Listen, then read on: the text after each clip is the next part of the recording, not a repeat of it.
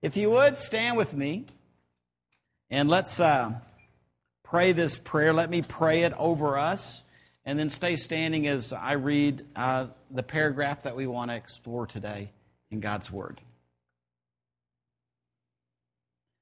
God of the Master Jesus Christ, God of glory, give to our community wise and revelatory thoughts, enlightening our understanding so that we experience the hope from your invitation to enter the kingdom of God, the abundance of your glorious salvation inheritance in us, and the extraordinary greatness of your power for us who believe, according to the intense working of your strength.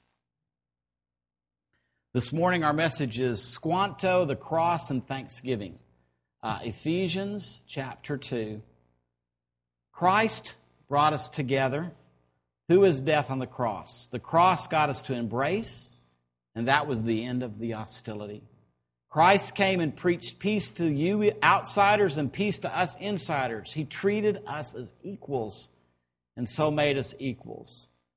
Through him we share the same Spirit and have equal access to the Father. That's plain enough, isn't it? You're no longer wandering exiles. This kingdom of faith is now your home country. You're no longer strangers or outsiders. You belong here with as much right to the name Christian as anyone. Please have a seat.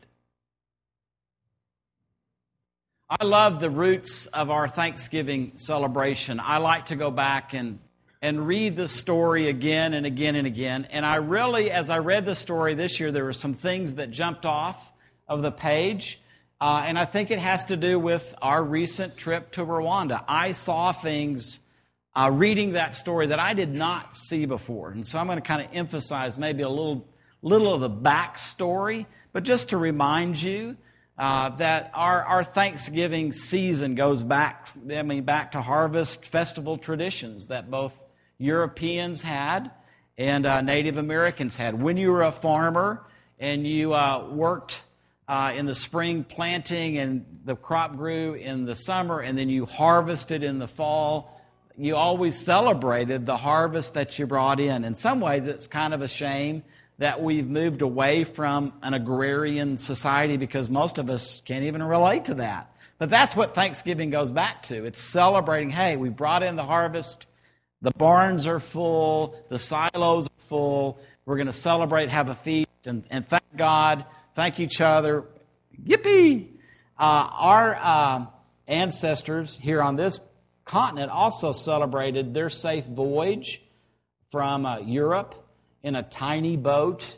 They celebrated that they landed in the new land and there were natives there, but there was peace between the people. And then there was finally, after a horrendous winter, there was a good harvest so that people survived. Thanksgiving in North America goes back to 1621, and it's the celebration of the Pilgrims at Plymouth, Massachusetts. There were 102 colonists, and they were helped by local Indians. Those Indians taught them how to plant maize, and they taught them how to fish in the waters so that they could both fertilize the maize and make it grow, as well as survive on some of the fish. What had happened the first winter, only 53 of the 102 colonists survived. So it's a really, really bad winter for the Pilgrims. Plymouth Colony was founded by a group of separatists and Anglicans. What they were seeking by coming to the New World, they were seeking a couple of things. One, they were seeking freedom of faith. They wanted to practice Christianity outside of the constraints of the Church of England. They did not want the king to be the head of the church. They wanted there to be a separation of church and state. And they wanted to freely practice their faith without the state intervening or the state requiring the tithe. You know, if you live in a country like Sweden or Norway, you may not go to church, but you pay a tax because there's a state church that you support, whether you want to or not. Well, they didn't want to do that. They wanted to, if they're going to give a tithe, they wanted to do that freely. They were also, when they left the persecution that was going on in England, they went to the Netherlands. And life was better there, except in their separatist and pietistic thinking, they really wanted to live distinctly from the people around them. And they could observe that their children were being pulled into kind of this Dutch lifestyle rather than what they wanted their children to turn out like. So they wanted to get their children someplace that would be less, quote, worldly. So that was part of what motivated them to seek a new place. So they're seeking freedom, they're seeking holiness, and so they bought passage on the Mayflower. You know, the Mayflower would have fit in this room. I mean, it was a tiny ship. And they spent 2 months traveling in the winter from England to find Plymouth Colony. And they dropped their anchor on December the 17th, 1620. Now, having established that colony, they noticed one of the reasons they picked where they were is because there were ruins of an Indian village. So they knew that people have lived here before. So if people lived here before, we could probably live here as well. And so they're kind of setting up shop. And one day, this Native American walks into their camp. You just can imagine this. I mean, you have the picture of the pilgrims. They're the guys in black with the big belt buckles and the stovetop hats. I mean, that's really real. So imagine that group of people busy building their homes, and this Indian walks in. And he says to them, "Welcome, Englishmen." I mean, you guys got, what? I mean, I thought they said how or, whatever. Welcome, Englishmen. Well, that was Samoset. And Samoset was a Native American from Maine who had learned some English because he had been kidnapped and taken to England to be sold into slavery. And he escaped and he came back to Maine. And so he is there to welcome the pilgrims. And he introduces the pilgrims to Mazoset, who is the chief of the tribe around them, and also to Squanto. And Squanto is the last remaining Indian of that village that they found. And there's more to that story. So we've heard most about Squanto. So Squanto is the friendly Indian. He's the one who taught the colonists how to raise the maize. He's the Native American that taught them, well, you got to fertilize the maize by getting herring and putting that at the base of the plant, and that'll fertilize it, and it will grow. He taught the pilgrims how to fish. He gave fishing lessons, and they caught herring and eel. And he also helped the colonists just in their relationship with Native Americans. He was really a peacemaker, and everybody was living at peace at the time Squanto was around. And without his help, everybody would have died. I mean, there's just no doubt that without him helping the pilgrims, everybody would have perished. They would not have been able to survive another winter. And so in 1621, they had a Thanksgiving because they had a crop. And they're living at peace, and so they combined and had this meal. Well, there is a backstory to this that really ties into what we read in Ephesians. You may be wondering, what's the connection there? Because when Samoset and Squanto walked into this English colony, they already had some history with the English. And I'm going to use some contemporary terms just so they catch our attention. Because I really marvel that these two men would be willing to help these English. Because number one, both Samoset and Squanto were trafficked.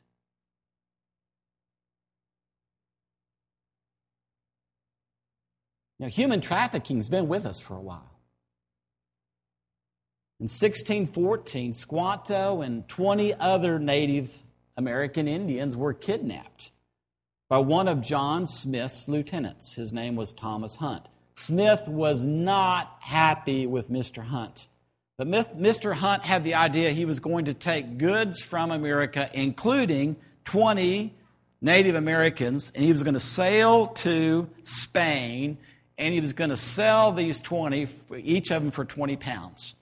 And I don't know, I didn't read deep enough or far enough, but while Squanto is on the block to be sold as a slave, there was a group of friars, so priests of the Catholic Church in Spain. It sounded like they got wind of what was happening. They said, no. We don't sell people. And so it seems that these friars got the 20 that were about to be sold, and they said, no, we're not going to sell them. We're going to Christianize them. And so they took the group and they instructed them in the Christian faith. And in those years of Squanto being with the priests, he convinced them to let him go home. And so he began to wander home. And he wandered from Spain to England. He helped a shipbuilder in England, got passage back, and he came back. When Squanto came back, he discovered that his whole tribe had been exterminated. The remains of the village by the pilgrims was the remain of the village of his family. His whole tribe had been wiped out, probably by smallpox, introduced by the Europeans. Not intentionally at all, but Squanto's coming back to what would have seemed like, it wasn't, but it seemed a genocide. His entire tribe's gone. So he's trafficked, he's Christianized, he comes back having lost everything. My question is, how in the world does someone that has experienced that much injustice and that much loss, how does he end up befriending and helping those that he would have considered his enemies? So there's a story there that adds a whole nother layer to Thanksgiving. So I'm wondering if Squanto came to the cross. I'm wondering that because of Christ dying that death, shedding that blood, that you who were once out of it altogether, a Native American, would have been out of it. But you're in on everything. So I'm really wondering if Squanto was one of those outsiders that came in contact with the insider, and they all came to the cross, and so what filtered out is this new humanity that starts, it's a fresh start for everybody. I'm wondering if that happened in Squanto's life, because as I read that Ephesians 2 paragraph, Squanto was brought together with his enemies. I mean, he embraced what would have seemed like his enemies without hostility. He preached peace to the insider colonists and got the outsider and the insider together. He treated everyone as an equal. He was no longer a wandering exile. So I just wonder, did this kingdom of faith really become his home? I mean, what else would explain his ability to befriend and help those that had caused him great harm? So in this season, what I'm thinking is that we ought to join Squanto in giving thanks. Giving thanks that you and I, we're no longer strangers or outsiders. We belong here.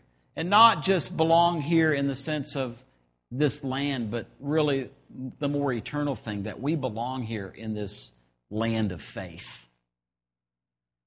And that we have as much right to the name Christian as anybody else on the planet that comes to the cross. So what I've discovered in looking at Ephesians and thinking about Squanto and the Thanksgiving story, I've just realized, man, we've got to include the cross in our Thanksgiving.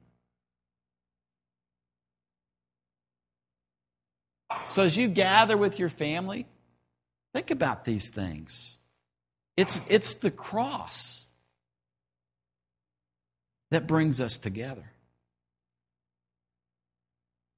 It's the cross that gets us to embrace each other. It's the cross that ends hostility between people. It's the cross that preaches peace. It's the cross that makes us equals. There's no more insider. There's no more outsider. We're equal in God's eyes. It's the cross that provides us an equal share of the Spirit and equal access to the Father. Every one of us is on equal terms with the Holy Spirit and with Almighty God the Father. Whether we're in this room together or whether we're all across this planet, everybody, because of the cross, has equal share of the Spirit, equal access to the Father. So we can really give thanks, not just for the near history of people coming to this land, but also the further history that on a cross, Jesus Christ died on a cross. I mean, that's where our thanksgiving should go all the way back there. We should be thanking God for what the cross has provided us in our nation as well. So my suggestion is, as we gather on Thursday with our family, some way, somehow, recognize that we're giving thanks, not just for the pilgrims coming to America and the beginning of our nation and Thanksgiving. We're giving thanks because there's a God behind that. And there was a man, Squanto, that I don't have any other explanation for him. I mean, I don't know of any other power on the planet that would enable him to help his enemy other than the cross of Jesus Christ. So would you like to stand with me?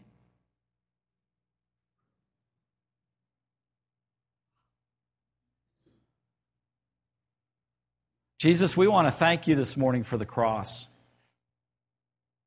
And Lord, while it's just a guess of mine that somehow the cross played some sort of role in Squanto's life, Lord, I know that at this moment that the cross can really make a difference in our lives.